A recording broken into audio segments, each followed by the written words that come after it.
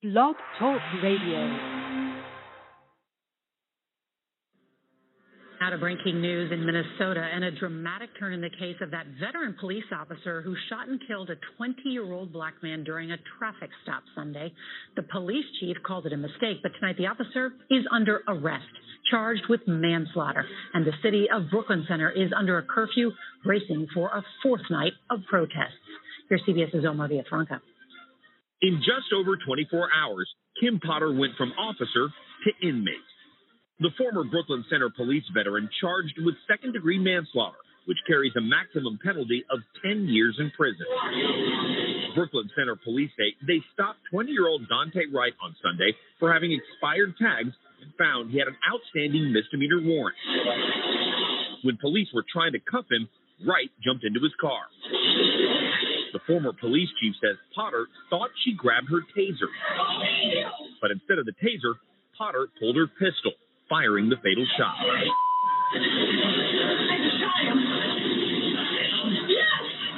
The investigator examining her duty belt after the shooting says the taser was on her left side and her handgun was on the right, as in this photo.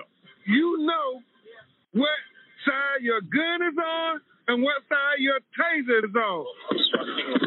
The charges come after another night of protest. More than 70 people were arrested. Tonight, city officials are calling for calm. And I ask the community to remain peaceful as we live through this tragic event. No word yet on when Potter will be in court, but she will spend the night in jail. Protesters and activists have gathered in front of the police department again, so we'll wait and see what happens tonight. Nora? All right, Omar Villafranca, thank you.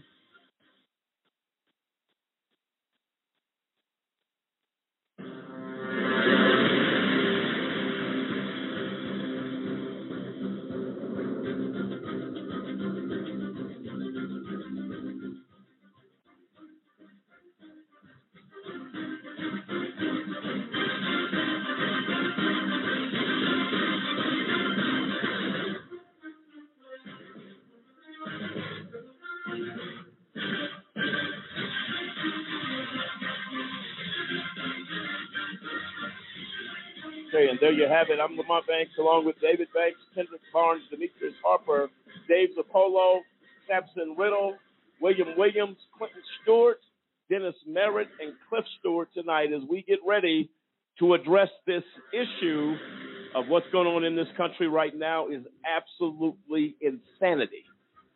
We were shocked, I'm sure as most of our listeners were, in regards to the killing of this young man who was pulled over, Dante Wright, in a traffic stop and lost his life at the age of 20 years old.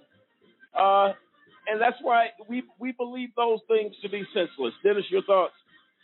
Yes, it's getting really out of hand. Young as he was, and again, like you said, it was a traffic stop. And how do we have, a life lost at a traffic stop? At all means, where's to, use deadly force as the last resort. So it's getting out of hand. It's getting crazy. Something has to be done. We need to bring that to America's attention. We need to get this fixed. And how do you think we do that? What we need to do is we need to put law. We need to put laws in order, and we need to hold our policemen accountable. If we don't hold them accountable, they're going to continue to do what they're doing. Absolutely. That's your thought. Yeah, as I was actually reading this story about Mr. Wright, and the fact is that they try and smear as the MO is of all these cases that we've seen, they begin to smear the victim. He shouldn't have ran. Oh, he had outstanding warrants. Oh, he had this and that. What they fail to mention is he was a 20-year-old father of a 2-year-old child. He had a family. He had people in the vehicle with him when this female officer senselessly discharged her firearm. She could have hit the passenger. She could have hit innocent bystanders. She could have done any number of things. And for her to actually come back and say that, I thought it was my taser, is an outlandish lie. They even came back and said her taser was on the opposite side of her body. And you can't tell me as a police officer anywhere in the United States you're not trained to know where your equipment is and properly maintain it. The fact of the matter is this young man was murdered at a traffic stop. Just like, and thank God the military lieutenant who was a medic had the good sense to pull over into a well-lit gas station. This man, he could have lost his life in some small town driving to, I believe it was Utah. He was pepper sprayed. He was held at gunpoint. And now the police that pulled him over, they got fired. He's suing the police department. I thank God that he's taking that action. And I'm surprised the military isn't backing him to even go after these police even further. Oh, without question. This thing is out of control. How does a veteran, 26 years on the force,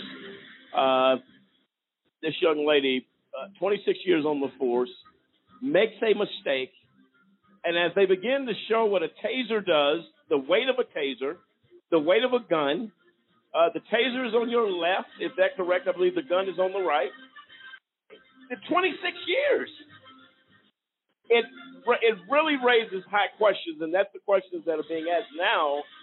How do you make that mistake? And the taser is partially plastic, if I'm not mistaken, from what they showed the material that it's made of. William.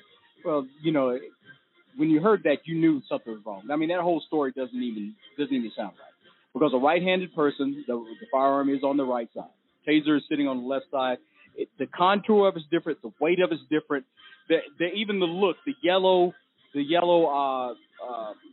portion of the taser. Right. You know what I'm saying? It's different. And when you see the video, and I mean, we're going to get into the story. You see the video. There's no way. There's no way. I mean, she's standing there with her gun and shoots the man in the car. I'm just sorry. The trigger on a weapon, when you're talking, it's totally the weight of the gun. I mean, you got a loaded gun, 15-round magazine, and 9mm or 40 caliber, whichever one she had. You know the difference of the gun. You know it. You know that in the hand. And plus, the contour of the taser is totally different. It's totally different. And then to reach across your body, which is against that's the proper weapon is. That's why it's over there, so it does not get confused. Right. So you have to take your right hand, reach across to your left pocket to get this weapon. And you know this. No, it doesn't hold water. There's no way that lie will hold water. Henry. And you just have to see the contrast. We're just coming off 2 mass shootings of multiple people killed. They're shooting back at the police. They come in alive. They're going to have their day in court. But in a week or month of a trial in the same state of Minnesota, and then just today on the news, there's a 13-year-old that just got killed in Chicago. Turning around, putting his hands up, he gets shot square in the chest. So it's like, what do you do or what can you do to just have the law evenly distributed? Because it's just disproportionate that every time it's a so-called I made an accident, someone's dead, it's a black person or a person of color. Well, the point exactly. How's every accident in high numbers African American? How is that reasoned out? And you know what I'm really tired of, and we're going to get into this on the other side of the break, folks. Feel free to dial into the show, 646-200-0628, 646-200-0628. I was going to make a point. I'm going to wait to the other side of the break as we come back and start this conversation that it's really getting old. It's getting played out. And let me just say this, and we'll discuss it on the other side of the break. We need to have a conversation. We need to have a conversation. We need to have some dialogue. We have been hearing that since Eric Gardner was killed in New York. Every time somebody dies or is shot at the hand of law enforcement, well, we need to have a discussion. It's not working. You have George Floyd death that is remembered at this time. You have a trial that's concluding and hoping for justice, hoping that something happens where, you know what, we are going to see something different. I have reason to believe the dialogue apparently is not helping because men continue to die. There's no change in behavior of officers. We talk about it. Oh, this needs to happen. Members of Capitol Hill start talking about it. But people and body bags continue to be filled in this country with African-American people, which sends a strong message Your life simply does not matter. You can say whatever you want. You can say whatever is politically correct. Your life as an African American, that means you can get pulled over for expired tags that because COVID has slowed DMV down and they've been given extensions on registration. Well, what if I get stopped and pulled over with tags and I'm black? I can die as a result of my tags being expired. It is what it is. We're going to dig into it. 646-200-0628. We'll be back on the other side of the break. This is AJC Radio. We have a big problem, and we need your help. It's happening on college campuses, at bars, at parties, even in high schools. It's happening to our sisters and our daughters, our wives and our friends. It's called sexual assault, and it has to stop. We have to stop it. So listen up. If she doesn't consent, or if she can't consent, it's rape, it's assault. It's a crime. It's wrong. If I saw it happening, I was taught you have to do something about it. If I saw it happening, I speak up. If I saw it happening, I'd never blame her. I'd help her. Because I don't want to be a part of the problem. I want to be a part of the solution. We need all of you to be part of the solution. This is about respect. It's about responsibility. It's up to all of us to put an end to sexual assault. And that starts with you. Because one is too many.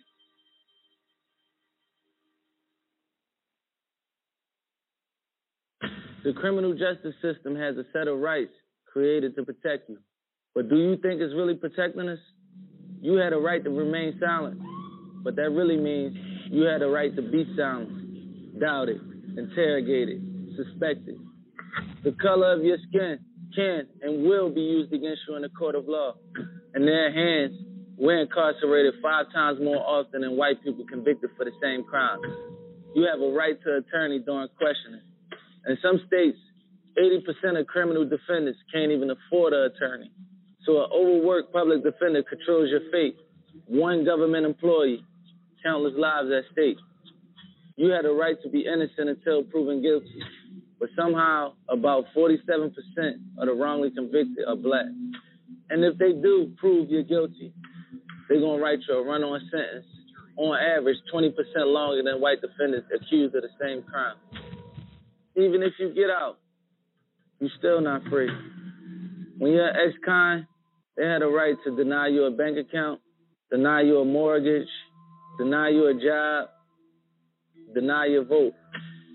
And if you don't remain perfect, with the smallest slip-up, smallest infraction, the most honest mistake, you're going to join us, the 80% who come back to prison within 5 years, as I did.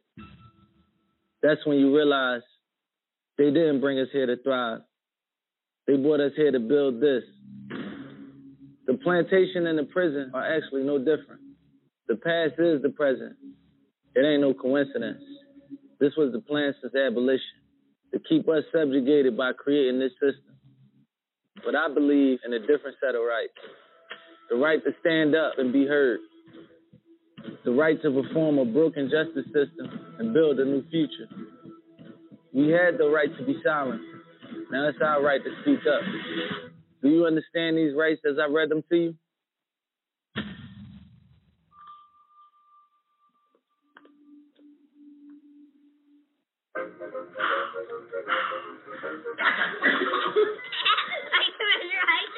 All right, pal. Get ready for the day, buddy. Hey, Dad. Hey, Dad. Do we have a gun? What's that? Do we have a gun? Why do you ask that, kiddo? Can I play with it? No, absolutely not. It's not a toy. You know that. Do I? I bet it looks like one. Yeah, well, it's not. Anyway, I need it to protect you, your sister and mom. From what? From bad guys, like on TV. But what about the 8 kids that get shot every day by mistake? Their daddies probably thought they were safe, too. Where'd you hear that? TV. Yeah, well, maybe we don't believe everything we hear on TV. Where do you keep it? It's hidden. I bet it's on the top shelf of the closet, under your sweatshirts. Is it loaded?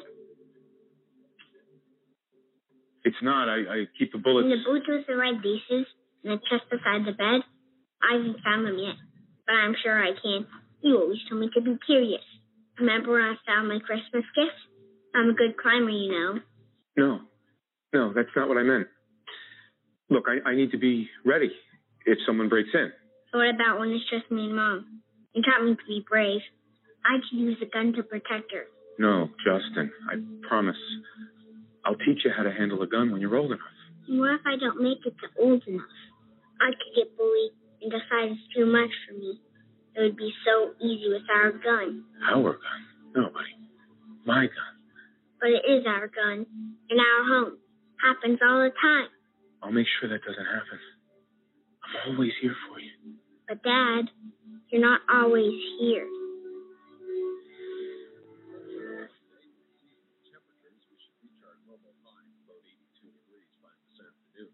Clear skies tonight with a low near 7. Increasing cloudiness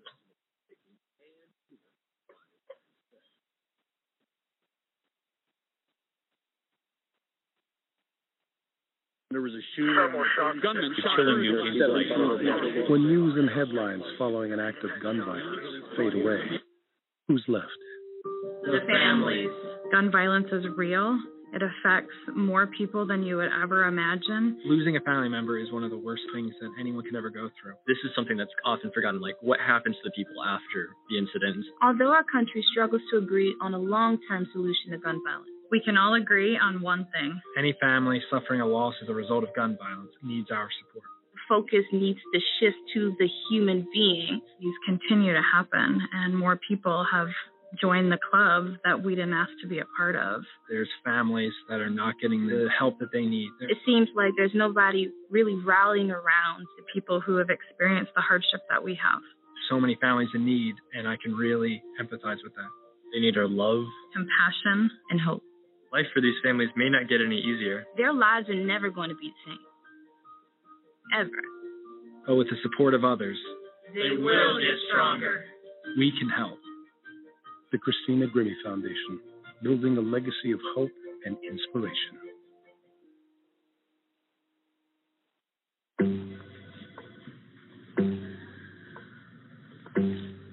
Please have a seat. I'll be honest. Your resume, not what I'm used to. I know. Okay, so what would you bring to my company? What do you need? I need a hard worker. Good. I've got 2 part-time jobs, and I help my parents pay the bills. I need problem-solving skills. I got through high school without a car, a phone, or a computer. No college degree, though. Not yet, but life's taught me a lot, and I'm ready for more. Well, you're not the typical kind of candidate that I hire. But you are exactly what I'm looking for.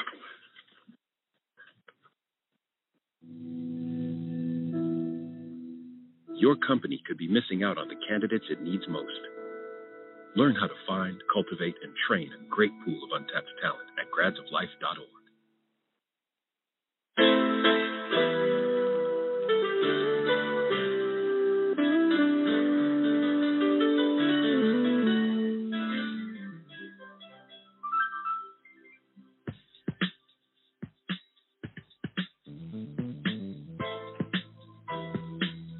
Welcome back, ladies and gentlemen, to AJC Radio tonight as we begin another really difficult journey. Dante Wright died at the hand of an officer who claimed she killed this man by mistake. She pulled the wrong weapon and took his life. 20 years old, pulled over for a traffic stop. My understanding is that there were some outstanding warrants. As you know, in a traffic stop, if there's a warrant, maybe you didn't appear in court, maybe you had something else going on, but you weren't convicted of a crime. You simply have to appear to defend yourself if there's been such an accusation, or you failed to appear in court, which is an FTA. Did that come with a death sentence? This is a veteran of the force of 26 years who was actually training, William, as we discussed earlier, was actually giving training at this time. it's hard to believe, given all of those circumstances as they are, that a mistake was made, that an error was made. Hypothetically speaking, if I had a firearm in this studio right now and carelessly handled it, taking the life of any person in this room, I would be held accountable. Period. Accident or no accident, she's facing second-degree manslaughter charges, which comes with a maximum of 10 years. That's the maximum penalty. David, your thoughts? Again, I agree with the other hosts here that it's highly improbable that an officer would pull the wrong weapon. However, you just never know what's in the mind of a person. Her statements, contemporaneous statements, tend to indicate that she did not intend to shoot him and that she intended to pull the taser, whether there was some sort of stress or something. If this is actually what happened, my major concern is whether it's negligent, homicide, reckless behavior, that she's held accountable to the full extent of the law, at least what the law requires for her to be charged with. And it would seem appropriate. Manslaughter would be the charge that she would be, if in fact it was an accident. It's just a tragic situation. But what really irritates me, I was listening to Fox News today, and they continue to come back with the same old cliche. Well, he should have complied. Well, people who, if everybody complied with the law, they wouldn't have a need for police. So the question remains whether compliance doesn't, or lack of compliance doesn't give police the right to be judge, jury, and executioner in those particular situations. Again, if he didn't comply, you still don't kill him because he doesn't comply. If he didn't threaten the officer, he still should not be dead as a result of the day. Now, accidents, will they happen? These type of things rarely happen, but when they do happen, the problem has been, whether it's an accident or no accident, the cops are traditionally not held accountable for their actions, whether intentional or unintentional. And hopefully we can turn the table where more officers are prosecuted and not given the benefit of the doubt that they always must have had a reason to justify their behavior, and that everybody should get on board that cops are the greatest thing since sliced bread. I don't have any ill will against cops. I just think they're human, and they need to be held accountable like all of us are held accountable in all of these situations, and not be given a pass because they wear a badge or they wear a blue uniform. That's just inexcusable, and it's a sad situation all the way around. And I'm hopefully if this officer, if this was an accident, she has should. I haven't seen any remorse from her, which is another thing that bothers me. If it was an accident, okay, so why haven't you been contrite or on TV? I'm so sorry, I didn't mean to shoot him. I haven't seen any of that. So that fact would lend you to believe that maybe it wasn't an accident. Well, look, the country is at a point of frustration. Eric Gardner, we're going to get into some of these cases. That's why we call it the senseless killing of individuals within our society who have died really senselessly. Eric Gardner was simply selling cigarettes on a street corner. He was not armed. He had no weapon. On the video that they showed on YouTube, Mr. Gardner raises his hand. Says, man, I'm not doing anything. Just like this. I'm not doing anything, man. They ambushed this guy. Took him to the ground for no reason. This man didn't have a gun waving it in Times Square. He was selling some cigarettes, trying to make a living on a corner in New York City, which you'll find every hustle in the world. It's not unusual. It's not even really, in reality, an arrest situation. It's a citation at its lowest level. He lost his life. He is on the floor saying he cannot breathe, begging these cops, I can't breathe. Till they kill him. So you'll have to pardon empathy with cop killing individuals who are killing people in our society. Michael Brown in St. Louis, killed needlessly. For what? The initial thing, he sold a box of cigars or a couple of cigars out of a store. You kill him? No weapon. Walter Scott, no weapon.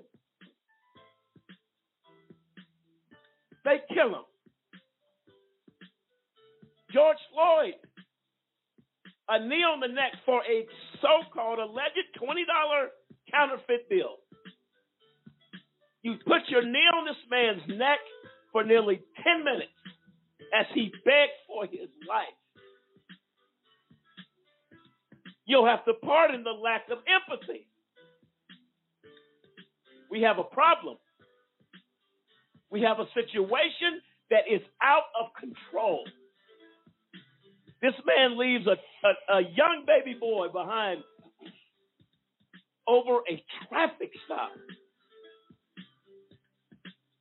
Don't tell me what you accidentally did. Holds no water. Dave. And one of the things we've heard before is the threshold for actually using deadly force is the person a danger to the police or the community? And in none of these cases that you brought up was the person a danger to the police or the community. A great example is that you could have issued a citation. In this case, you would have taken him down to the court. The court would have issued another warrant for him to come into court or do it over Skype or Zoom, and it would have been taken care of. He didn't have to be killed. Didn't have to die, but yet you'll have a gentleman that kills 10 people in Aurora. Boulder. He walks out. Boulder walks out with a leg wound. Well, same thing with the Aurora City theater shooting.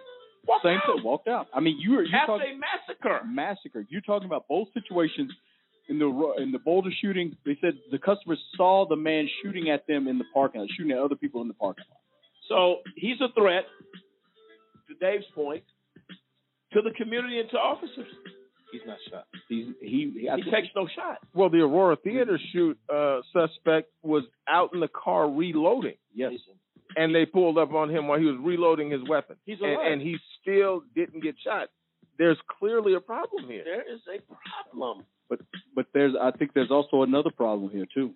You know, these guys, Dennis has said in the opening, police officers need accountability. And now looking at this, they said that Officer Potter, that is involved here in this shooting, there was a situation here where she was one of the first officers on the scene in a fatal shooting in 2019, where they actually killed a man who had allegedly, that's with air quotes, allegedly grabbed a knife.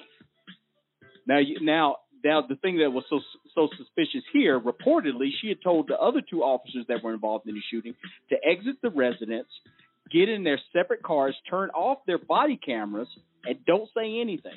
This is the same officer that shot Dante Wright. I mean, look, we're going to deal with these issues tonight. You're going to hear a lot on this show. We're going to play some clips for you as well. senseless killings by law enforcement continue in this country at an alarming rate. And when you can do this in the middle of one of the most impactful killings of our time with George Floyd, that shook not only the nation but the world as we watched this man's breath go out of his body. You can do this around the corner from the very courthouse that Derek Chauvin is being tried for the killing of George Floyd. And with no regard for human life. And I'll say this, and where it sits, it sits. Black lives do not matter in this country. They don't matter. You can argue, you can make whatever statements you want to make. But until we stop filling body bags of our young people and African American people in this country, I don't want to hear what you're talking about. We don't matter because the trend continues. You got a guy selling CDs. This is all doing all of this summer of killing. He's selling CDs. The cop shoots him close range in his heart. Do you understand that? Close range for selling CDs. Wrestle him to the ground, and you shoot him close range and take his life. Don't tell me what's an accident or what's deliberate. This country better wake up. People better wake up. They better fight against this type of nonsense, this type of garbage. And until officers are held accountable and not slapped on the wrist and say, well, he's suspended with pay. Lock him up. Lock her up. Because we would be locked up in a heartbeat if it was us. Truth of the matter, it is what it is. Right now, I'm very happy as we turn the page into this discussion to bring Tracy Furniton on the call on this show, a very special and honored guest who I'm thrilled to have. We've communicated here on Twitter, and she's a writer, speaker, homeless youth advocate, and social justice abolish the death penalty advocate. Tracy currently works for the YMCA Youth and Family Services of the greater Minneapolis Twin Cities area as a life coach, case manager for a program called Minor Connect. Minor Connect is the first of its kind in the nation that works with homeless, unaccompanied minors while using collaborative community resources with a trauma-informed, holistic approach. And Tracy currently has a caseload of 15 active youth. She has 18 years experience working with at-risk youth. She's going to chime in on this conversation as all lives have been touched, of every age group, every young person to adult, with George Floyd and what we are seeing in this country right now. Tracy, are you with me? I'm with you, Lamont. I'm here. Well, we're very, very happy. God bless you. Thank you so much. And we're appreciative of you tonight for joining us. And I got your message pretty late the night before, and I said, boy, we got to get her to get on. She has something to say. And we're very, very happy that you took time out of your schedule. We appreciate that. Well, thank you very much. I'm just as honored to be on and to be even asked. So God bless you and everything that you guys are doing. You know, we have a real issue here, but like we're better together. And I think this, I've seen, you know, I think we've seen the demons involved in this, but the what it's going to be doing is like the unification of different cultures and the rise up, you know, we're going to break down this wall, you know. No, I'm hopeful for that. I'm here for it. Yeah. No. And listen, we need more people like you out here in the trenches and doing what you're doing, as well as the Just Cause and other advocacy organizations. But we're very troubled tonight. And I've done my best tonight to try to hold the emotion. As we talk about Dante Wright, as I have relived the death of George Floyd over the last week and a half, seeing this man die, something has to be done. Give me your thoughts on the impact of this. And we're right around the corner from the verdict that's going to be coming back, probably early next week is what they anticipate. What are your thoughts of what you've seen thus far? And then give me your thoughts, please, on Dante Wright. Absolutely. My thoughts, and, I feel like, not only I'm a mom of an African-American son, but also I'm a case manager in the Minneapolis area. And, the systematic racism that has been infested in our communities and agencies and counties, police departments, and so forth has been there. However, my scope and my filter right now is through the youth lens, because I'm a big advocate for my youth and everything. So from the kid, and I'm going to hold back my emotions, but from the child who videotaped this awful demonic act, there's the trauma. There's trauma. Here we go. Let's just find the contagion point. And to me, my own kids. So when it happened, I have 15 active youth, and all of them are in that surrounding area.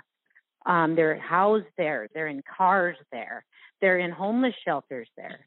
And so from that moment of him being killed in that manner publicly, I think it was the most surreal moment for these youth, because now they're suddenly pulled into that historic, systematic racism right in front of their face.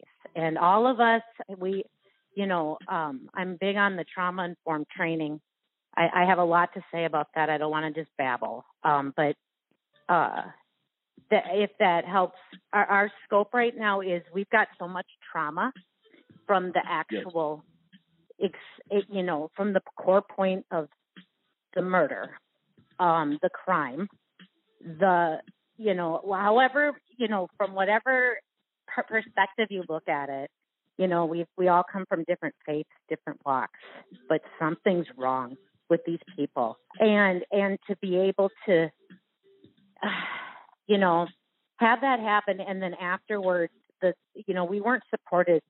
We were from that county, from the Attorney General not the Attorney General, Keith Ellison, but the attorney for Hennepin County, who wouldn't press the charges at first, and who wouldn't do anything. And I'll be the first to say I don't want to, give out too much information, but I've worked with Hennepin County now for the last 3 years, closely with, not for, but closely by, because we are a collaborative organization. We like to collaborate. And so I've learned some uglies about the ways and policies of, just down to their CPS. I could go on. But the juvenile justice system, the probation system, the things they lock community agencies out of, the things we try to bang down doors for these kids, to get them food stamps. My program specifically works with 15 to 17-year-olds. So they're minors, and we consider them unaccompanied minors. And they have slipped through the CPS system.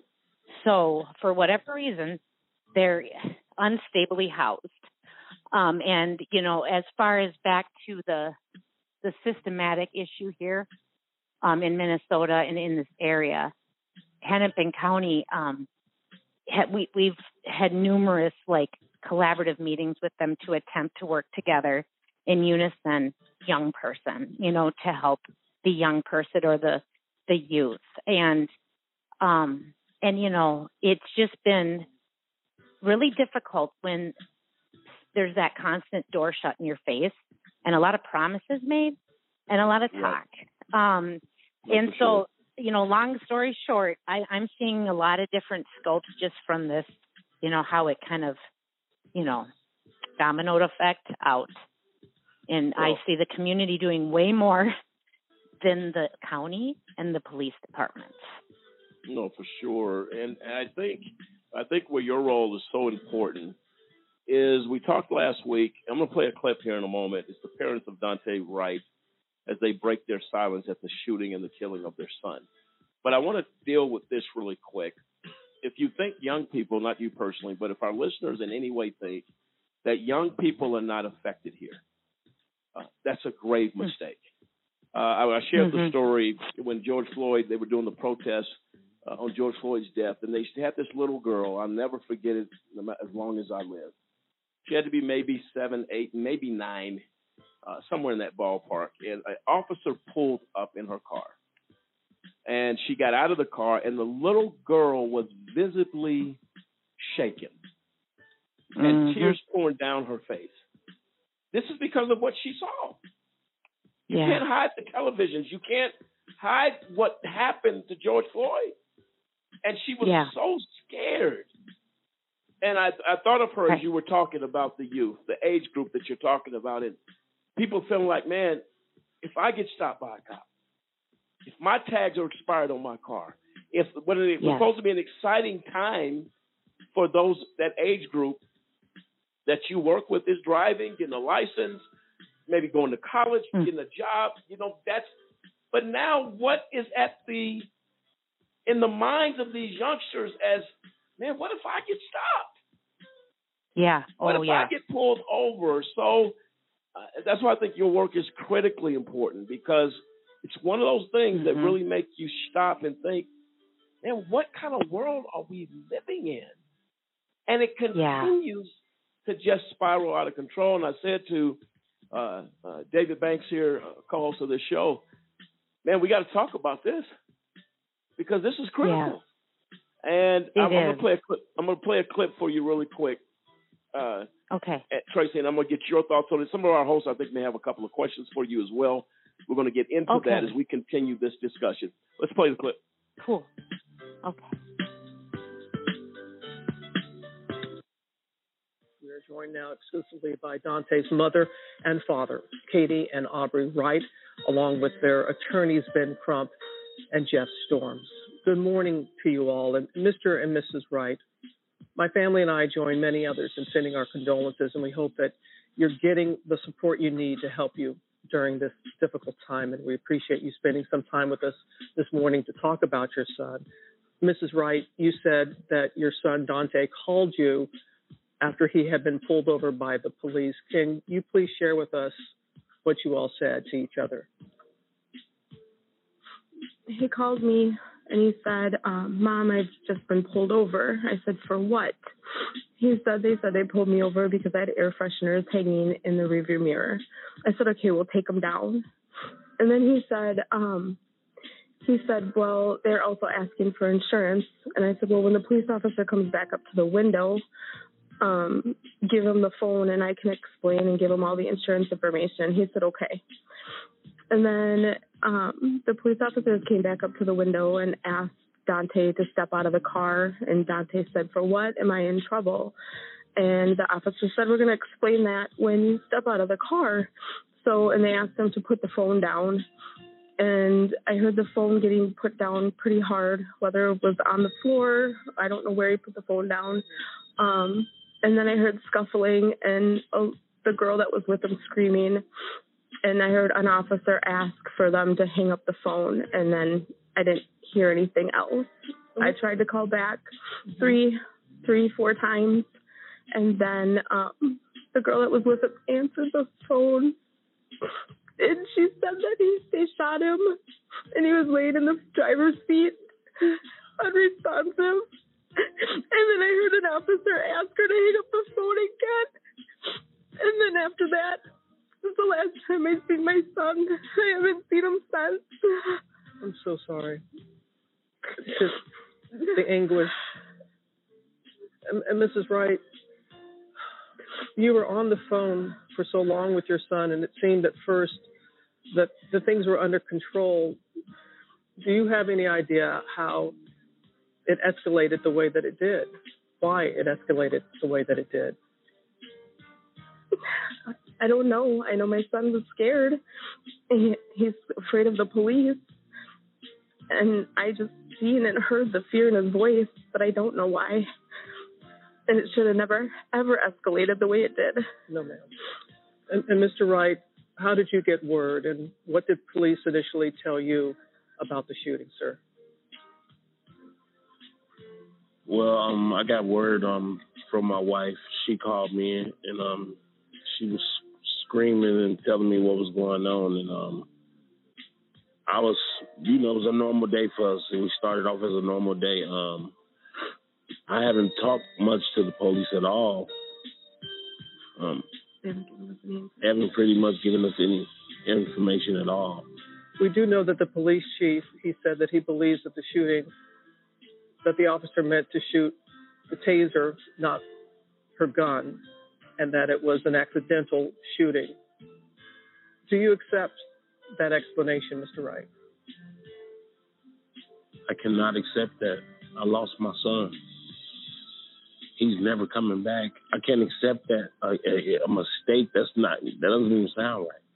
This is an officer that's been on the force for 26 years. I can't accept that. And Mrs. Wright, we know that the mayor has called for this officer to be fired, to be relieved of her duties. What would you like to see happen, ma'am? I would like to see justice served and her held accountable for everything that she's taken from us. And we do know that people are outraged, as in the reports, and we're seeing how people are upset. Many people are upset that, again, another black man has lost his life at the hands of police. But you all have been consistent in calling for peace and calm. So, Mrs. Wright, what do you want to say to those who want to take to the streets on behalf of your son? I want to say thank you so much for the support and standing by us and making sure that my son's name has been heard, and asking for justice and asking for that we get everything that we need out of this, and making sure that my son's name doesn't get swept under the rug and forgot about. And are you still calling for peace? Are you still hoping that they can do this, a protest in a peaceful manner? Yes. Mr. Crump, we know that you're there in Minnesota for the Derek Chauvin trial, there for the Floyd family, as you're now there with Dante's family. And as Dante's father said, and as we said in the report, this police officer, 26 years, not a rookie, 26 years on the force, was actually training another officer at the time. Sir, what has to take place for this to stop happening? Well, Robin, as Attorney Storms and I learned last night, that she was a training officer. And so it's not about training. It's about implicit bias. It's about giving the same respect and consideration to people of color that we give to white American citizens. We don't see these sort of things happening to white young people that we see happen over and over and over again to young marginalized minorities. They could have given him a ticket, given him a notice to show up, but just like in George Floyd, they could have given him a ticket.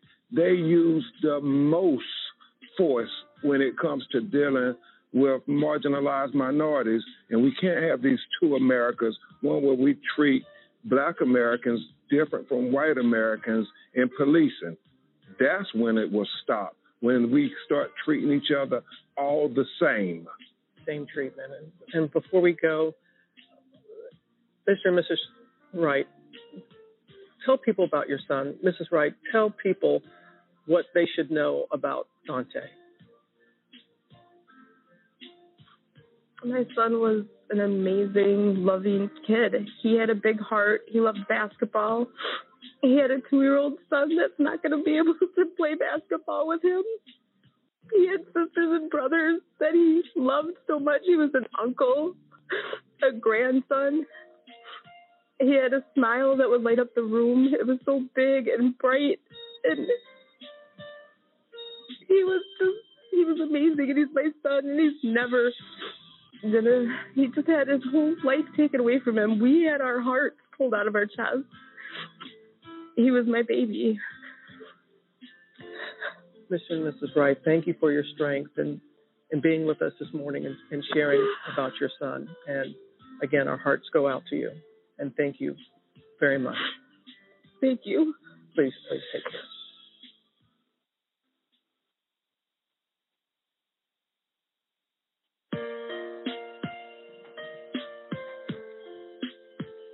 There you have it. You don't have words to express the pain coming from that mother. No. She said her son said air fresheners on the rearview mirror is why he was stopped.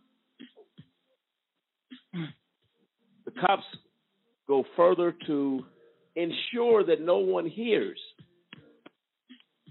the violence. See, these actions raise questions. Why can't the young lady who was in the vehicle, why can't she stay on the phone? Why am I taking the phone that somehow might show or hear something that we fear the most? That another person has lost their life, and the kid gets out the car and says, hey, did I do something? Something wrong? Yeah. I don't care what it was. It wasn't a death sentence. A 2-year-old son left behind off of something that could have been avoided. And Mr. Crump makes a good point. When we can be treated equally the same. And he's right. We don't hear of white kids getting shot during a traffic stop. We don't hear of a white man getting killed in New York City for selling cigarettes or CDs. We do not hear it. Why is that? That's the question. Tracy, your thoughts on the family of Mr. Wright. It is heart-wrenching. Yeah. Your thoughts? And, you know, her tears, we're with her 150,000%. And this is our child too now. And, you know, he already was. We are a close-knit community. I'm telling you, like I was saying, what we went through with the George Floyd, but what the come together was in our community, the community agencies, the collaborative, has brought us together and stronger. And this, I am just so upset that it has taken another human life at the hands of our authoritative peace officers, quote unquote. And it's a traffic stop. And, you know, all the youth we work with in this area, you know, in Minnesota, if you're homeless or at risk, and not to say that Dante was, because he wasn't, but in this area, the YMCA has a lot of, you know, people involved, and a lot of people that I know knew him and knew how great of a kid he was. So, we're, you know, around us is something so wrong with, if, you know, this irrational fear of young black men. And here's what it is with these people. What comes down to it is, you know, she was a trainer. That to me is like this explains my exact reasoning. Like, I get better training in the social work area, in the mediation, in the case management, crisis intervention. I've had better training in de-escalation, verbal de-escalation, and you know, different ways to approach situations of crisis or tension, period. And the lack of training in these departments around here, and I can tell you that we've always tried to reach out to the police departments as community agencies advocating for young people. And we've tried to make these connections with them to better engage, so there could be a better dialogue between the African American children and the trauma and what's going on. And I can tell you, we've had doors shut in Minneapolis, Brooklyn Center, Brooklyn Park, and there's been one police department, and that's Minnesota, Crystal Police Department. And I was able to go there once, and it was brought together by one of our social workers and one of the police department leads there. You know, it was really awesome and was really big on getting the community engaged. And this was before COVID, but we wanted more dialogue, and we were trying to, diversify this, the separation between civilian and police officer, try to break that barrier down. We sat in there, and I can tell you this, that the lady didn't make it mandatory, and only one person showed up from the force out of 53. So we have issues and a moral issue. Yep. No, without question. And I believe some of our hosts have some questions for you. Sure. And, go ahead, Cliff. Yeah, Tracy, I just wanted to make a comment on the last statement that you made that only one police officer showed up. I mean, that shows right there the level of interest at the police department, not only at the officer level, but at the command level, that they're not really interested in interacting or really protecting or serving, whatever adjective that you want to use with their community. They're just really not concerned. Right. They're like, hey, for the most part, the police departments say, hey, in the inner city, you have more crime. You have more black on brown crime, murder, shootings, whatever, and they leave it at that and say, why should we, put ourselves at risk or put ourselves in the spotlight that, we're really down there. The only time that you ever hear about police officers in the lower income areas or in community of color is when you hear about a shooting. And then they want to say, well, the kid didn't comply. They didn't do this or they didn't do that. They were in the midst of, they may have been committing a crime. Where were you when it was a community ball game? Where were you on the 4th of July in these neighborhoods so that the people who live there know who you are as a police officer, not just who you are as law enforcement, but who are you in their community as a police officer, as an individual that serves and protects. I thought that was very interesting that one police officer showed up because it wasn't mandatory. It shows the level of interest that they have there in their actual community, and I think that's a travesty, and that is something that needs to be attacked from every level, from the mayor on down and from the community leaders on up to the chief of police. I mean, yes, I agree. We want in. We want in. That's all we want. We want to talk. We want to open our doors. I think that there's mutual trainings that, they've got a militarized style of de-escalation that scares the crap out of a lot of people. But come on, with African Americans and this continued statistical, this is becoming beyond, and we're over it. We're over it here. And I would say the majority of us are over it here in Minnesota. I'd say we've always got those people that are going to fight the tide and not want to rise up and do the right thing and be love. And come on, and speak up for what's right. Because when it comes down to it, there was 600,000 cars or people that were unregistered taps. I just wanted to say that I posted a few stories today on Twitter. So if you go there, you'll be able to see it. But, just some crazy statistics, because if you drive, if you're African American and you're driving and your tabs are expired and you're in Brooklyn Center, you're screwed. But if you are white in Apple Valley and you're driving with expired tabs, trust me, you won't get caught. I promise you. Period. Well, what I'm gonna do, Tracy, we're gonna get ready to take a break. We're gonna come back. Some of our hosts have some questions for you. Are you still good on time with us tonight? I'm good to go. Okay, we will be bringing on here at about 7 or 8:15, I believe, your time. Tricia Hoffler, she goes by CK. She is going to be joining us and giving her thoughts on, of course, all that's going on in this country. Everybody's talking about the Dante Wright killing. She's going to be chiming in. I have no problem with you being on that conversation if you choose to be. We always want to be respectful of your time as well. Take a quick break. And you made a statement. It's time that people rise up.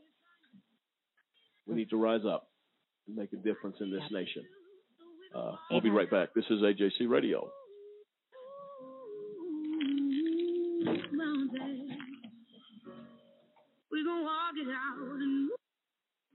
Odds of becoming an astronaut, 1 in 13,200,000. Odds of being struck by lightning, 1 in 576,000. Odds of dating a supermodel, 1 in 88,000. Odds of bowling a perfect game, 1 in 11,500. Odds of being trapped in an elevator, 1 in 24,528. Odds of catching a ball at a major league game, 1 in 563. Odds of an injury from shaving, 1 in 6,585. Odds of tripping while texting, 1 in 10. Odds of getting cancer in your lifetime, 1 in 2 men, 1 in 3 women. It's up to us. To change the odds for our generation. For the ones we love. For our future. If you don't like the odds, stand up. Stand up to cancer.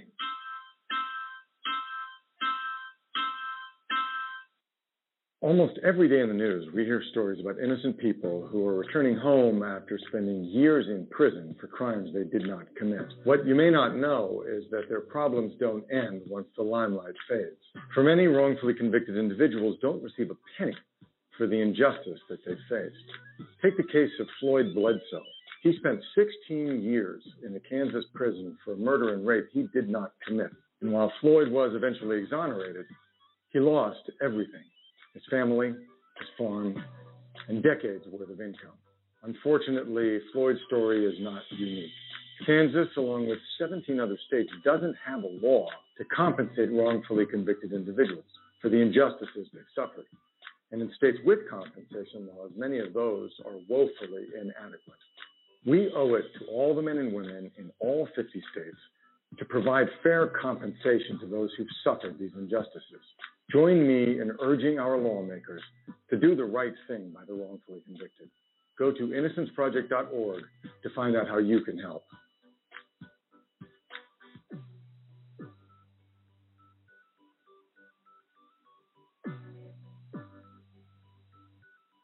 Do you know anyone who's been sent to prison who's innocent?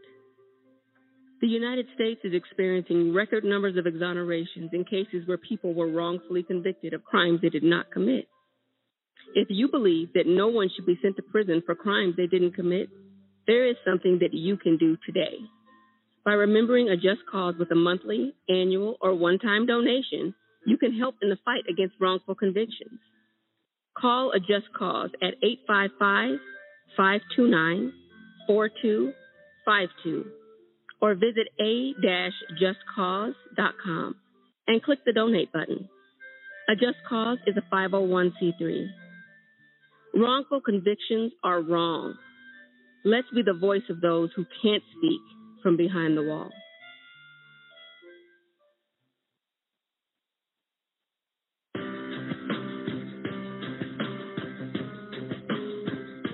How often does our justice system get it wrong, convicting innocent people of crimes they did not commit? A new project by the University of Michigan Law School and the Center for Wrongful Convictions at Northwestern University School of Law tries to answer that question. In the last 23 years, more than 2,000 people have been convicted of serious crimes and later exonerated, according to the National Registry of Exonerations. By far, the largest segment was almost 1,200 defendants falsely convicted because of large-scale patterns of police corruption, generally in drug and gun cases. Of the remaining 873 defendants exonerated, nearly half were wrongly convicted of murder, and of that group, 101 were sentenced to death. On average, it took more than 11 years for a conviction to be set aside. Why does the justice system get it wrong? In homicides, the biggest problem is perjury and false accusation, most often by supposed eyewitnesses. False convictions in adult rape cases are primarily based on mistakes by eyewitnesses, while false convictions in child sex abuse cases are often for fabricated crimes that never occurred. 2,000 exonerations may seem small in the nation with more than 2.3 million people behind bars, but there are far more false convictions than the report contains. Most false convictions are never formally challenged, and those convictions that are successfully overturned receive little or no attention from the media, according to the report's authors.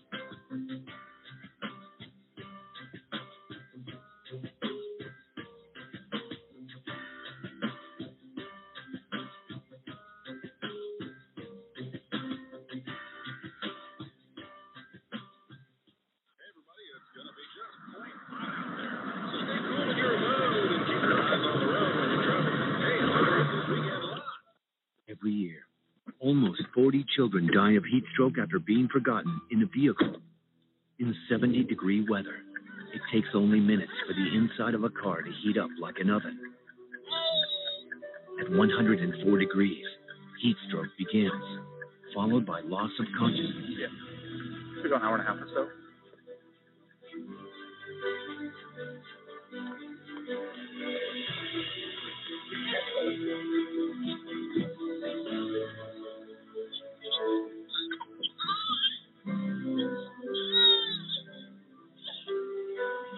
Leave without your child.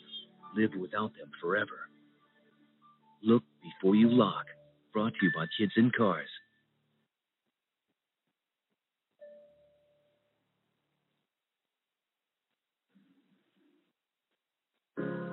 You're broken down and tired of living life on the merry-go-round.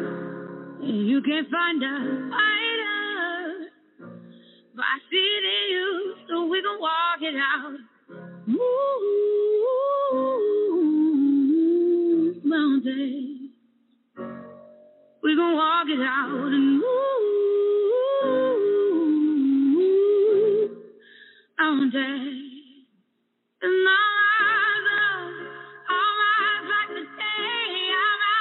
Welcome back, ladies and gentlemen. To hear the young lady singing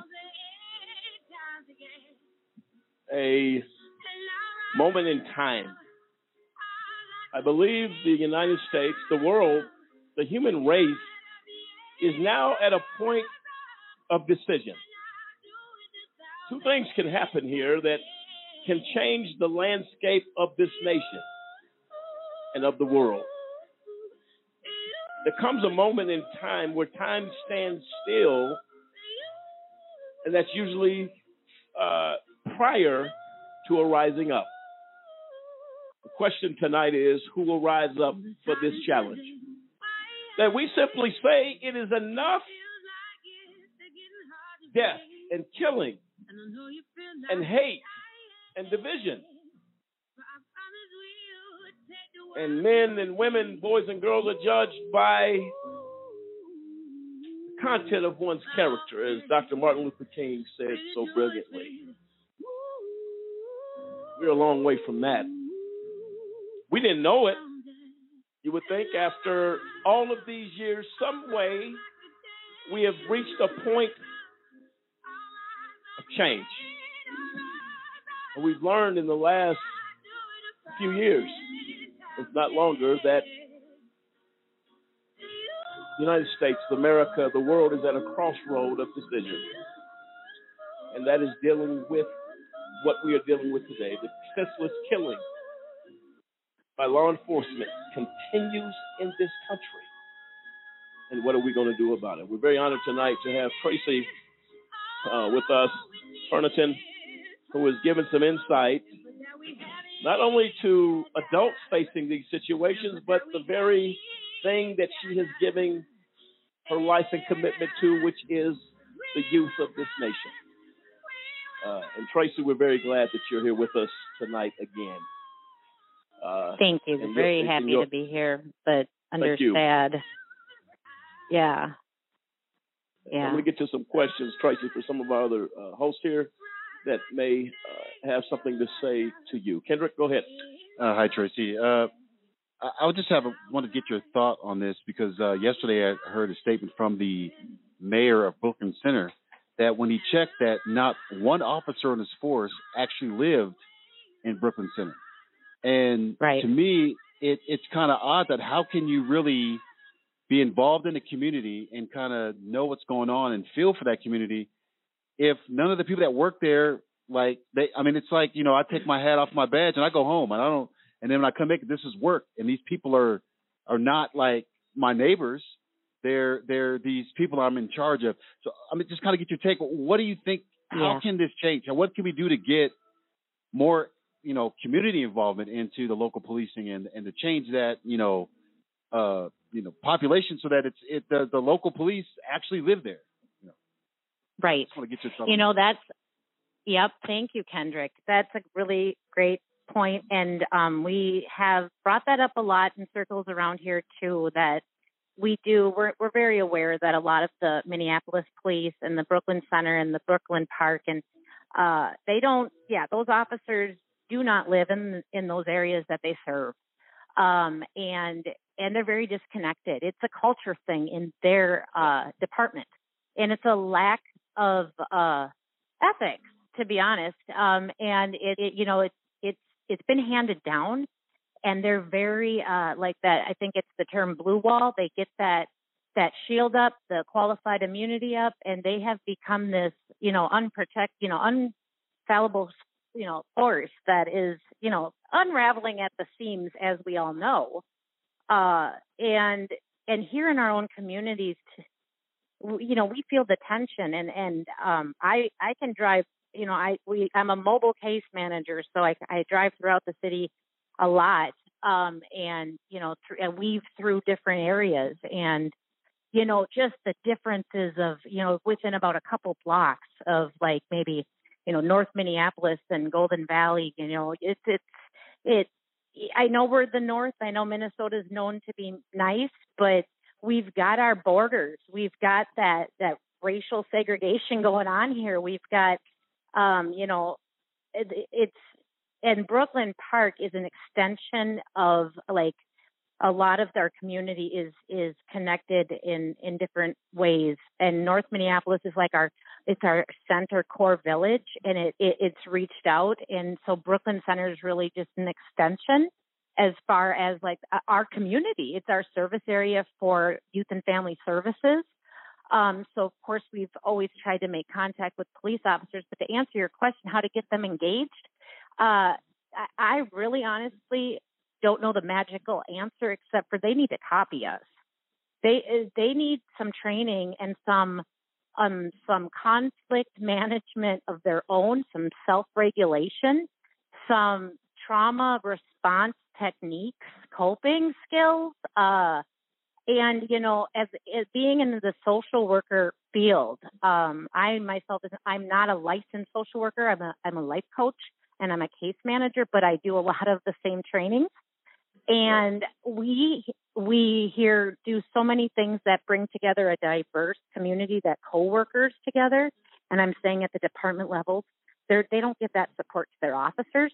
They don't open that door to bring in the diversity and the conversation, and to have their officers engage with their own personal trauma maybe, and have them, like, you know what I mean, start to get in touch with what they're at. And because this, whatever this quiet culture is this authoritative,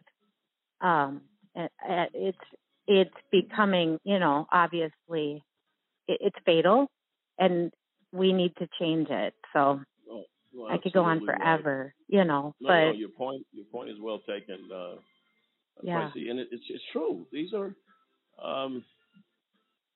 troubling situations, and I'm telling you, the conversation can go on for quite a while. We'll never get through it all in the course of this show, right. But it's a reality, and I think that's what makes it You used the term earlier, Tracy, the culture. We talk about that all the time on this show, man. The culture is stronger than cement. You can't break culture many times when it's embedded in society or in institutions, whether it's schools or law enforcement or corporations.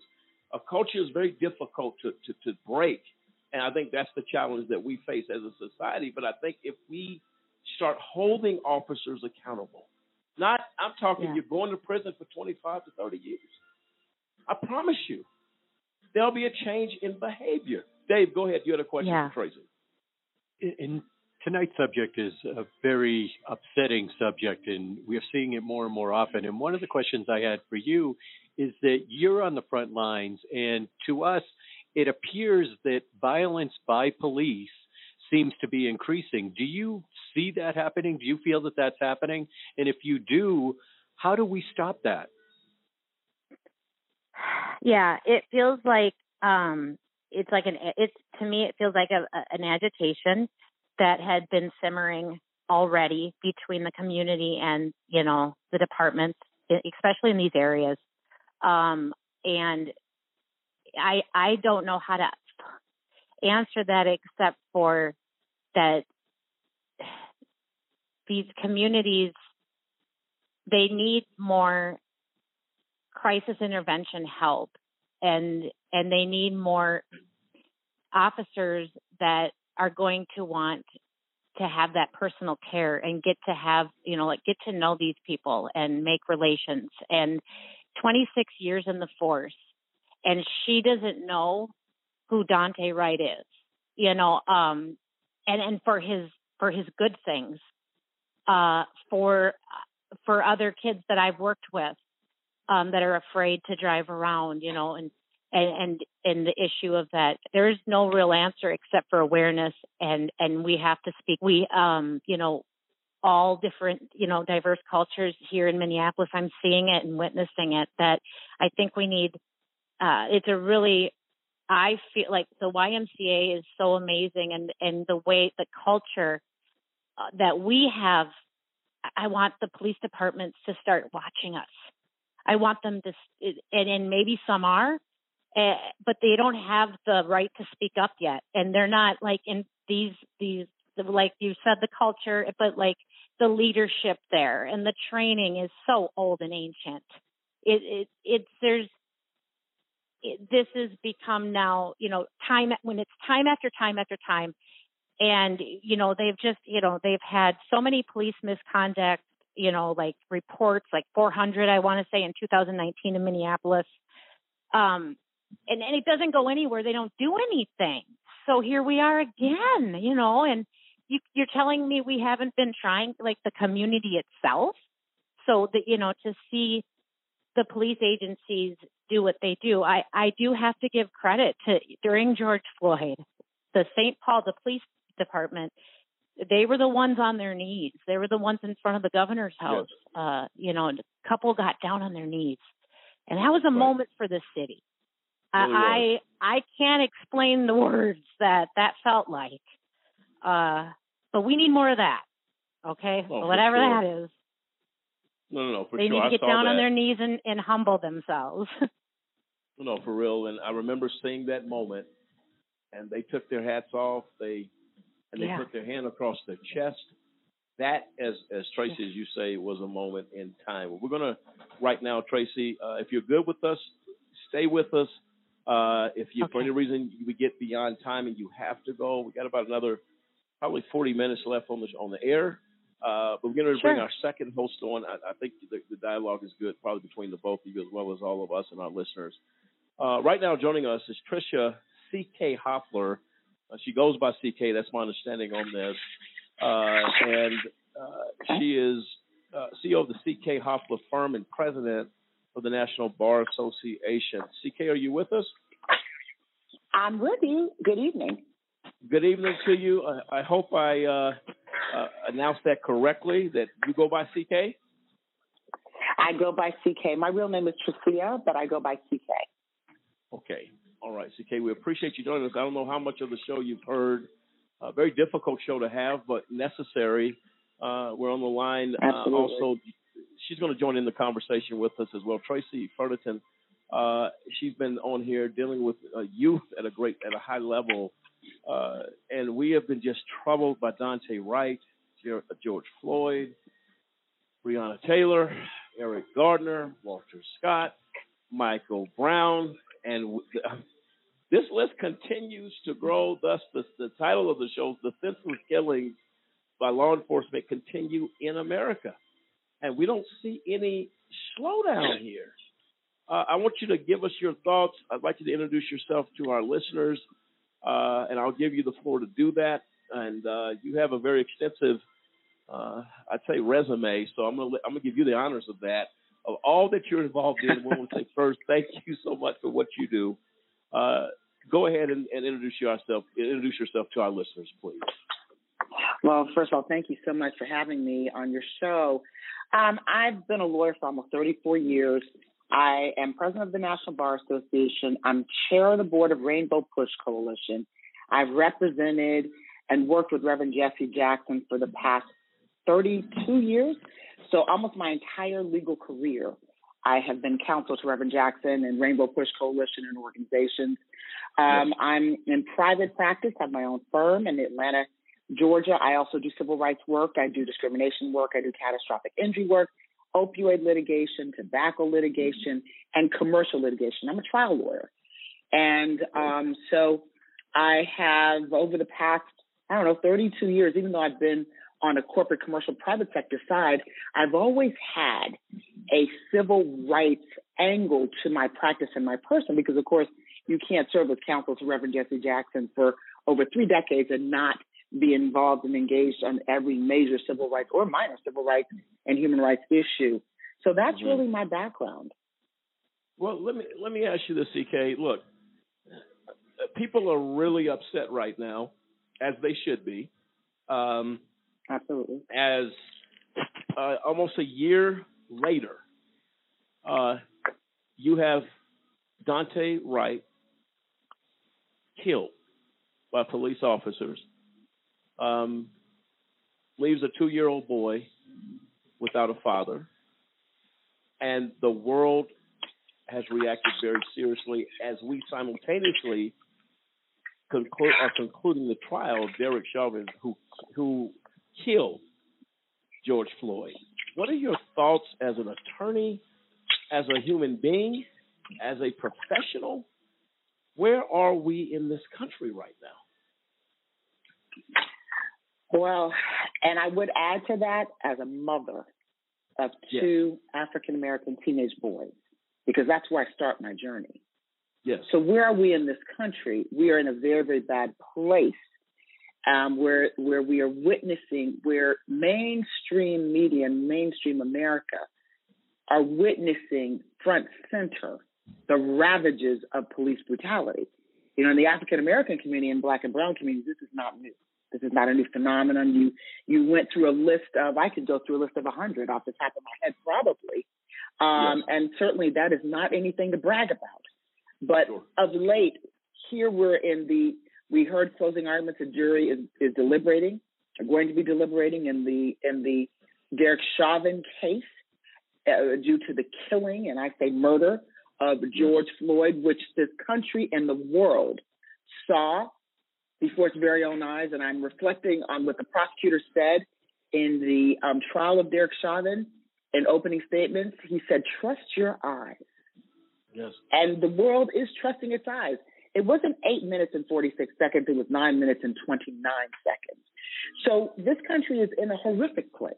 We're in a horrific place because we see the divide. We see the racial divide, which many of us have lived through and known, but it's more stark than usual. We saw what was, as a trial lawyer, I would say an excellent case presented by the prosecution. Excellent witnesses, with the exception of a couple of maybe hiccups, which happens in every trial. I wouldn't even call them major hiccups, but just minor things that happen. They presented a very, very strong case, evidence-driven. Evidence meaning witnesses testified, and there was documentary evidence as well.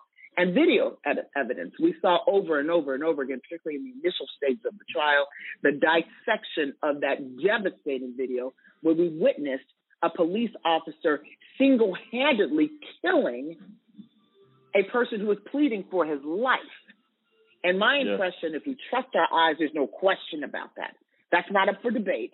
The only question is that's for some CK. And as you know, all of these cases, whether it's Breonna Taylor, George Floyd, Walter Scott, and Dante Wright, are being led by National Bar Association lawyers, my members, whether it's past President Ben Crump, the past president of our organization, Chris Stewart, a president of our affiliate chapter in Atlanta, a past president there. Breonna Taylor, one of his lead counsel, is Lanita Baker, who's the vice president of the NBA. And I could go on and on. Daryl Parks, the former past president of the NBA. Our members are front center in this litigation. We have helped to train at the National Bar Association these lawyers who are standing brave, because it's not easy to do these cases.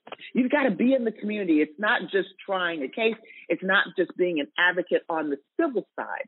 You have to be in the community, and you have to be there to protect your clients.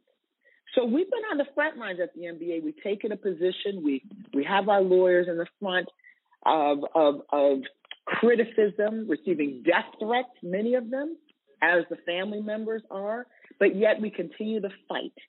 So where are we? We are in a very difficult place. But I have to believe that those jurors will see and trust their eyes. And despite some evidence that was presented by the defense through cross-examinations and through their main witness, Dr. Fowler, I suppose, and I was not at all impressed as a trial lawyer with what Dr. Fowler had to say. He was not credible at all. At all. Right. But the job of the prosecution is not to carry the case and to prove their case. It's just to poke holes in the prosecution's case and create what we call, and you have heard, reasonable doubt. Well, it only takes one juror to hang a jury. Only one.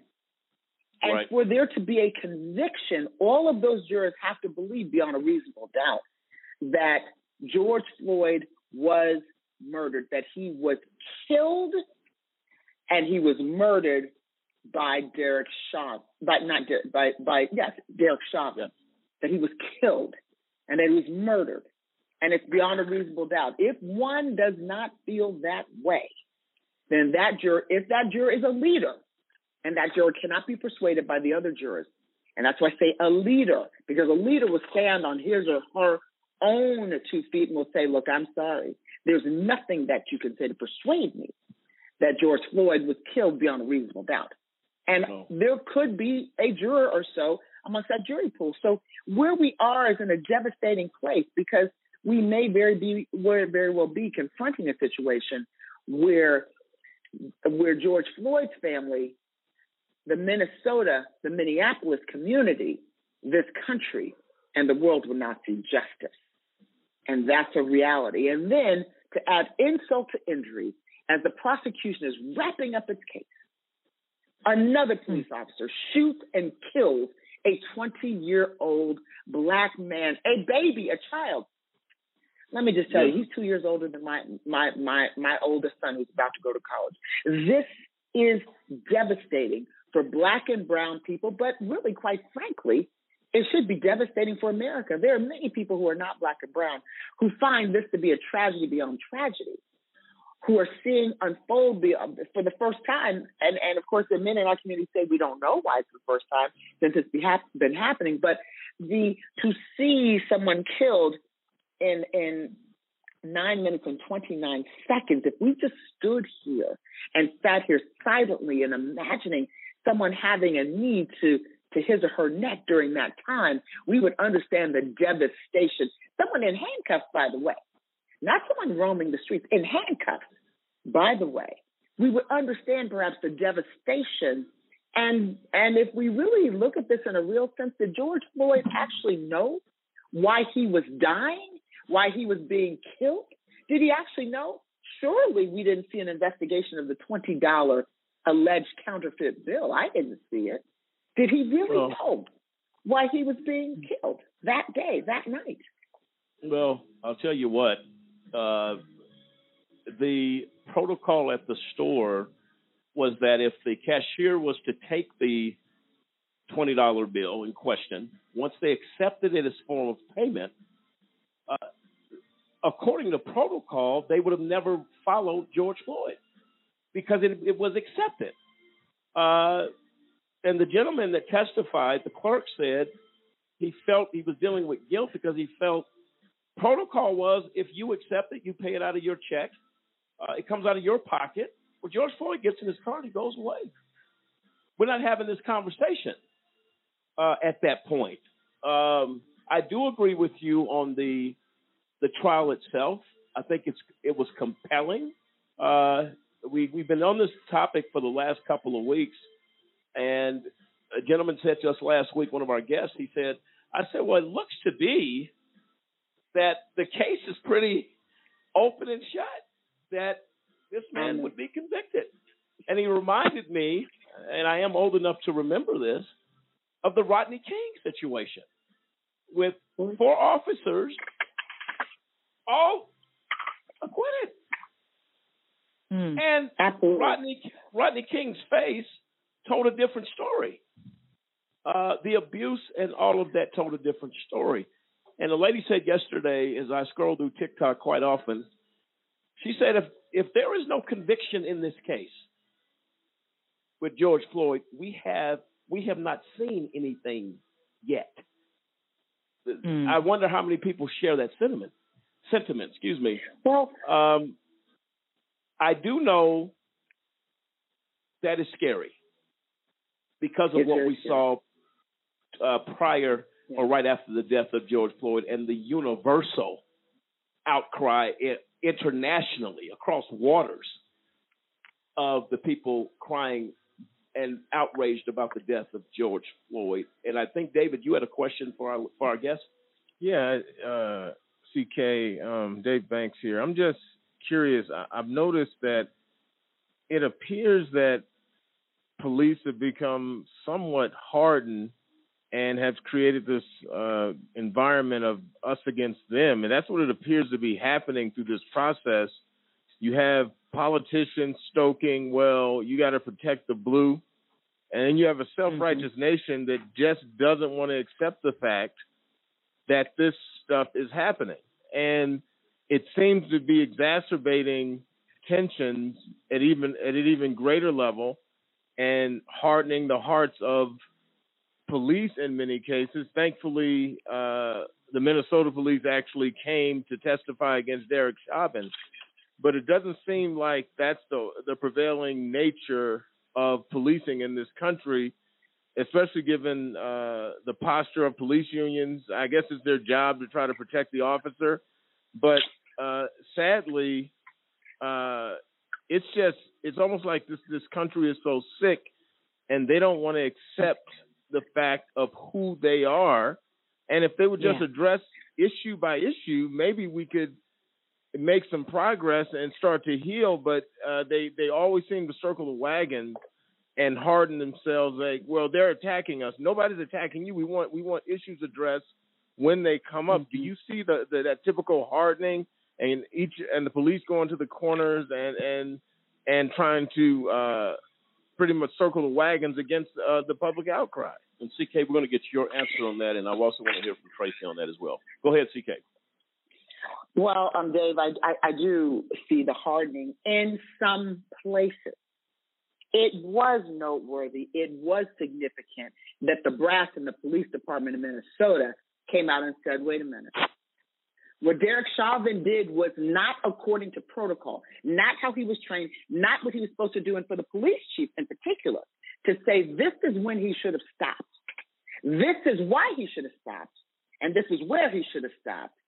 And he didn't just do one example, but he went through and dissected all of the actions taken against George Floyd and where there was an aberration or deviation and where Derek Chauvin went wrong. Professionally, ethically, he used the words ethics, professionally and by training. So not all of the police have gone rank and file in support, but the police unions in some states and some places are all powerful. And they make a difference, like in Illinois. Chicago, the police unions, all powerful. In many places, actually, even in Minnesota, police unions very powerful. So just think of what it would take for African American or other non-African American police officers to break ranks and say, right is right and wrong is wrong. This is wrong. So you do see the hardening in some places, but not all places. And I think they have to come together, because if it doesn't happen, then this country will remain divided, and the divide will get worse. And only God knows what will happen. And so that, I think, is how I see it. No. No, absolutely. Tracy, your thoughts on that question? Yeah. The hardened part, and, I agree too that the police unions are so strong, especially here in Minnesota. But I do have something I can share on this. I sometimes listen to, I hate to say the word enemy, but I sometimes listen to diversified commentary on the air, and I'm going to use a quote because we need to call it out. But I heard, I turned on Sean Hannity today just to see what they were saying. And, yeah, I know I got to do it sometimes, and I got to see what they're saying. And a police officer, I caught it right at the right moment, and the police officer had called in and was saying, I quoted this, I got my notebook out, and said, the situation that probably happened in that agency was, Dante is what we would consider a frequent flyer. And we see these people every day. And Sean Hannity cut him off and said, whoa, I know that, you might be a good cop. Long story short, anybody can find the clip. I'm going to say that that's a perfect example of this divide and that hardened of heart and the leadership I'm big on lead with love. So I don't know where this hate and why this hate is, for whatever reason, is so apparent to all of us now, and it's in the form of killing young black men. Okay, so I just wanted to share that, if that's any kind of nut for. Well, absolutely right. Yeah. We're gonna take a quick break, ladies. You still good with us on time? Looks like we're looking at about roughly about 15, 20 more minutes max. We'll be closing out this show. Are you guys okay with us to the end of it? Yes. I've got another about less than 10 minutes, but I'll stay as long as I can. Well, here's what I'll do, CK. We're going to take a quick break, come back. I want folks to know how to get a hold of you. I think what you're doing is outstanding. And we need people like you, like Tracy, like other organizations that are out here saying, look, we have a problem. And the first way we can fix a problem, we better call it out for what it is. We have to. Otherwise, we live a life behind blinders, and we continue to seek down this hole. But the problem is body bags follow with us, and that's unacceptable. This is AJC Radio. We'll be right back.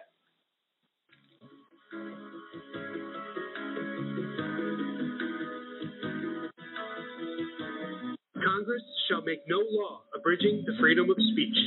Do you know what this means? Do you? It means you can voice your opinion without censorship or restraint. It means you can say nothing at all.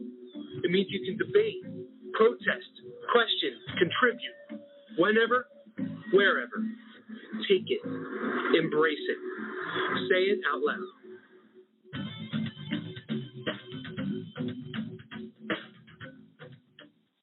Sergeant Michelle Garcia served meritoriously in Iraq and has the medals to prove it. Soon after leaving the Navy, Lieutenant Chris Scott found a job, a home, and started a family of his own. Corpsman Richard Stokely took the skills he learned in Vietnam and put them to good use as a paramedic.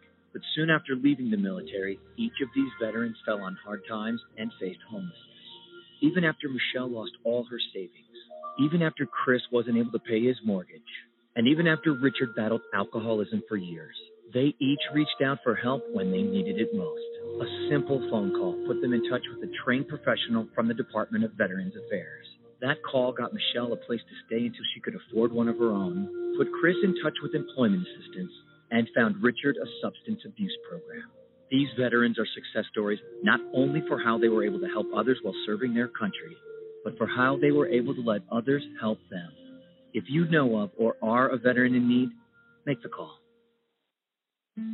Let's just be honest. When we look across the street to the Supreme Court and we see equal justice under law, when you have drug laws so severely, disparately enforced against some groups, let's take African Americans, for example, there's no difference between black and white marijuana usage or marijuana sales, in fact. But blacks are about 3.7 times more likely to be arrested for it.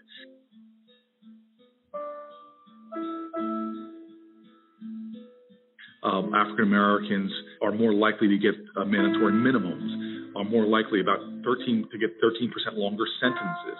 And it's created these jagged disparities in incarceration. In my state, blacks are about 13, 14% of the population. They make up over 60% of the prison population. And remember, the overwhelming majority of people we arrest in America are nonviolent offenders. Now you've got this disparity in the arrest, but that creates disparities that painfully fall all along the system. When you get arrested for possession with intent to sell, do it in inner city, now you're within a school zone. So now you have faced an even higher mandatory minimum. Now you're 19 years old with a felony conviction, possession, and intent to sell in a school zone. Forget even all that. If you just have a felony conviction for possession, what do you face now? Thousands of collateral consequences that will dog you for the rest of your life. You can't get a Pell Grant. You can't get business licenses. You can't get a job. You're hungry, can't get food stamps. You need a place to live, you can't even get public housing. And what that does is created within our country concentrated areas where you have massive levels of men being incarcerated. You create a caste system in which people feel like there's no way out. And we're not doing anything as a society like we know we could do, because there's tons of pilot programs that show if you help people when they are coming back from a nonviolent offense, that their recidivism rates go dramatically down. If you don't help them, what happens is left with limited options. Many people make a decision to go back into that world of narcotics sales. What's more dangerous to society? Someone smoking marijuana in the privacy of their own home, or somebody going 30 miles over the speed limit, racing down a road in a community? What is more dangerous to society? But yet that teenager who makes a mistake for doing things the last 3 presidents admitted to doing, now they have a felony conviction because it's more likely they're going to get caught. And for the rest of their life, they're 29, 39, 49, 59, they're still paying for a mistake they made as a teenager. Now, that's not the kind of society that I believe in, nor is it fiscally responsible, nor it's undermining their productivity, undermining their ability to take care of their family. This is so wrong that those conversations that I'm having with conservatives as well as Democrats are resonating. And so when you have people like Rand Paul standing up and talking about racial disparities in incarceration, this convergence and understanding of fiscal conservatives, of Christian conservatives, of libertarians, shows me that this is a time of great hope for our country. And so I'm not going to question people's motives. This is one of those issues like the civil rights movement in the 1960s, where it should pull all Americans together to say enough is enough.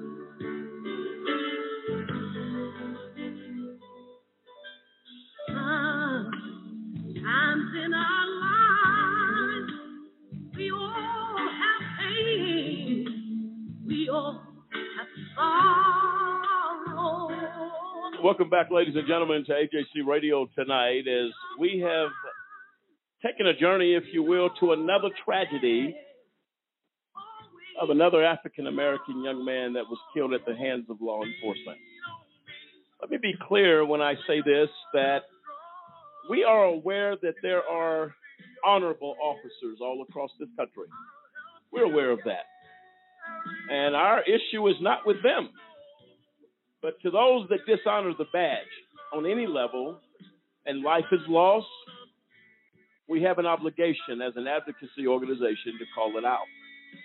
But to the officers that honor the badge, we salute you tonight. For those that do not, we call you out for the conduct that has cost lives across this nation.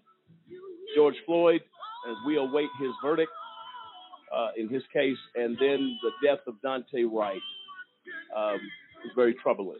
Joining us tonight, our two very special guests, CK and Tracy Vernathan, have joined us tonight to give their perspective on this. And out of respect for CK's time, I want to give her the opportunity to give a closing remark, if you will, to how do we go forward from here. And thank you for your service to this nation. Go ahead, CK. Well, thank you so much. Well, I think, how do we go forward? We have to push collectively for policing reform. Right now, there's the George Floyd Justice and Policing Act that was, by and large, crafted and drafted by the Congressional Black Caucus, members of the Congressional Black Caucus, and others. This needs to pass. There needs to be widespread policing reform. It's comprehensive, it's bold, but we need comprehensive and bold right now. Otherwise, these senseless killings will continue, and this country will go further down the drain, threatening democracy on every single level, because enough is enough. People are not going to tolerate in our communities this continuing to happen without recourse. So that's one measure. Secondly, yes, we have to watch very carefully and pray that this jury that is sitting in judgment of Derek Chauvin does the right thing and looks at the evidence, trusts its eyes, and will find a conviction. Acquittal should not be an option. That's period, end of discussion. Because right behind that is the Dante Wright case. And if there's an acquittal, then there will be such desperation throughout this country, throughout that community, throughout the world, that there will never be justice in a case where we saw with our very own eyes something that is inexcusable and undescribable, that we know happened, that resulted in death. Rodney King resulted in profound beating. This resulted in death that we witnessed 9 minutes and 29 seconds. Yes. So what happens here will have an impact on the next case, the Dante Wright case. And our hearts just go out to these families, but our hearts also have to go out to all of those families who have been suffering, some in silence, some vocally, for years for justice in the field. So yes, I say that in closing, there is hope. And we have to keep hope alive. We have to believe that as a country we can come together. The grassroots organizations that have fought and protested, these young people who are saying, no, enough is enough, black and white, hand in hand, Asian, Native American, saying enough is enough. We encourage that. But we are really counting on this jury to do what the evidence leads it to do. And that, whatever that Dr. Fowler and the minimal evidence that was presented that made no sense, use your common sense, I say to the jurors. Use your common sense. Don't leave it at the door when you're in deliberations.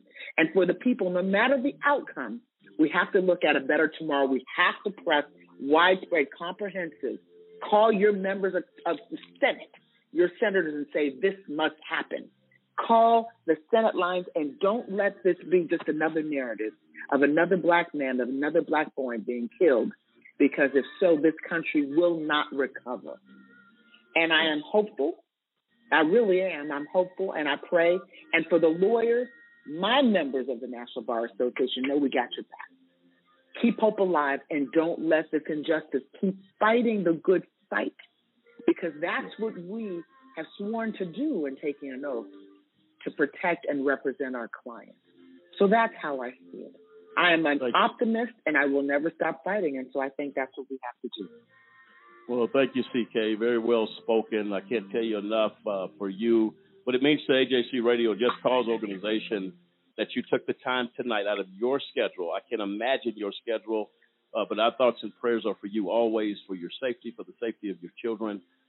We wish you the very best. And please know you have a voice on AJC Radio going forward as many times as you need it. We appreciate what you do. Okay? Well, thank you for inviting me. And don't tell me as many times I need it. I might be here every day and night because I love what you do. I love what Thank you you. do, and I just thank y'all for including me. Well, thank you And so I'm sorry very I much. have to run. No, we'll be in touch, okay? All righty. Take care. All right. Take care. Well, there you have it. CK, well-spoken on those issues. Samson, you had some thoughts on this. Talk to us. Yeah, I was actually going to talk to CK while they were on, but definitely Tracy as well, because she's on the front lines and she sees this pretty much every day. And then being a mother of a youth that is going to be facing this social climate, you know, how do you handle that, Tracy? How do you engage with your child and tell them, hey, you know, this is the climate you're growing up in? How do you prepare them? You know, what kind of toolkit do you provide for your own child to say, hey, look, this is the world we live in right now until we as a nation stand up and spark some type of change?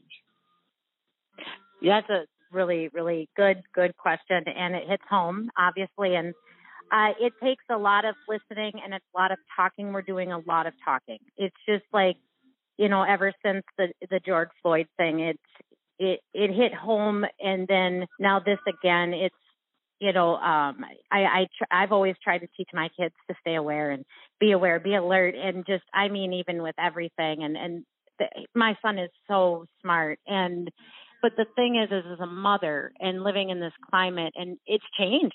It's changed my whole. I've already had issues of like having looks and stuff, you know, from, you know, different people, and have, you know, me and him driving or me and him at a store and stuff, and have things happen. But this is a different level of fear as a mom.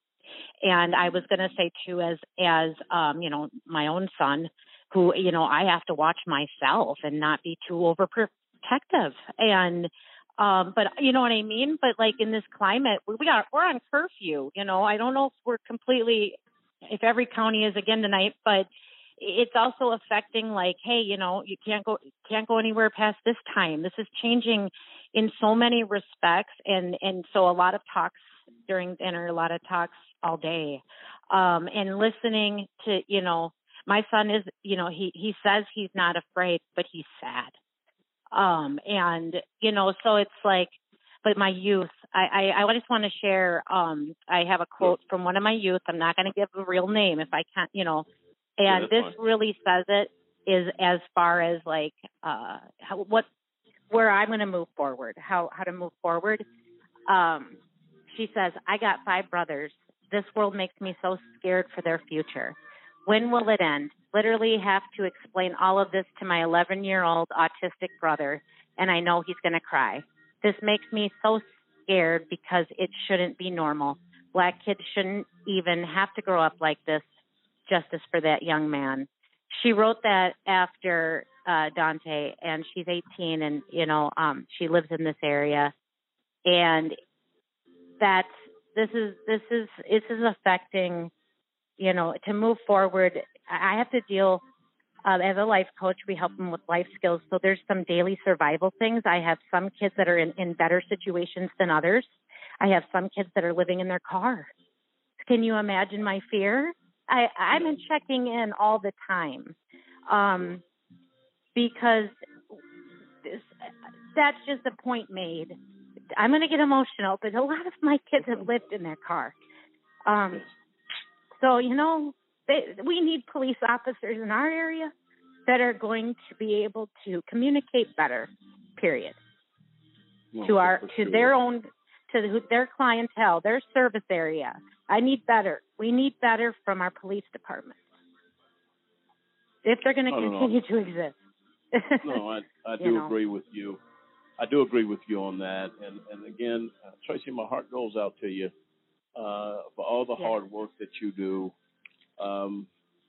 We pray. Our thoughts, our prayers are with you. We join in and we get together in this fight. Please know that. Just Cause AJC Radio. Again, I'll extend that same invitation to you as I did CK. If we need to get a message out, if we need to find somebody that may be in trouble, again, you have a platform here always on AJC Radio. I want to thank you for taking time out of your schedule. It looks like we're going to be going into this conversation next Thursday again. You're welcome to get in that dialogue if necessary, as other guests probably will be coming on as well. It's so much information, so much stuff, and I think we'll be at a different time next week because we're looking probably at a verdict in the George Floyd case. We are. So yes. Go ahead. No, yep. I was just agreeing. We're getting close to that. Yeah, one day at a time, but it's getting closer. Well, just know this. Our time, if you want to come back on and share that dialogue, please feel free. I'll reach out to you this week. Okay, awesome. As we God did bless before. you. Yes, the same to you. Take care of yourself, and we'll be in touch with you for sure, okay? Okay, sounds good, Lamont. Thank you so much. God bless you all. You're doing great work. Thank you so very much. Well, there you have it, folks. This is difficult. Difficult situation, difficult conversation, but we got to have it. We have to have it. If we don't, and to our host here, we got a lot to talk about, a lot to say. Can't do it in 2 hours. We'll be back here next Thursday, I presume, with this same topic. But also, I'm sure the verdict of Derek Chauvin, where will we be as a nation next Thursday? We're going to find that out and deal with that. Samson, closing thoughts really quick on this show. Yes. I mean, as we talk about all these cases that have happened, I mean, from the Eric Garners to George Floyd, even, I mean, this Dante Wright, I mean, if you can't see the trend that is happening in our country, you need to wake up. Because the fact of the matter is like too many young men of color are being senselessly killed at the hands of police officers. And like we said, not all police are bad, but the good ones need to stand up and they need to start policing their brothers and sisters in uniform. They need to start standing up for what's right. You took an oath to protect and serve. Now you need to stand by it. And until they do that, I mean, we as a nation need to stand up and be the voice for those that can no longer speak because they've died at the hands of these police officers. And to all the families, to Dante Wright, his family, the mother, the father, the siblings, the family members, our thoughts and prayers go to that family, all our condolences to them as they are going through a very, very difficult time. And to the George Floyd, the family of George Floyd, dealing with that loss as well. So next time, America, we'll be back here next Thursday, 8 p.m. Eastern Time to 10 p.m. Eastern Time. We look forward to you being a part of this show as we continue our discussion, senseless killings of African American and people of color in this nation continues out of control. For next time, good night, America.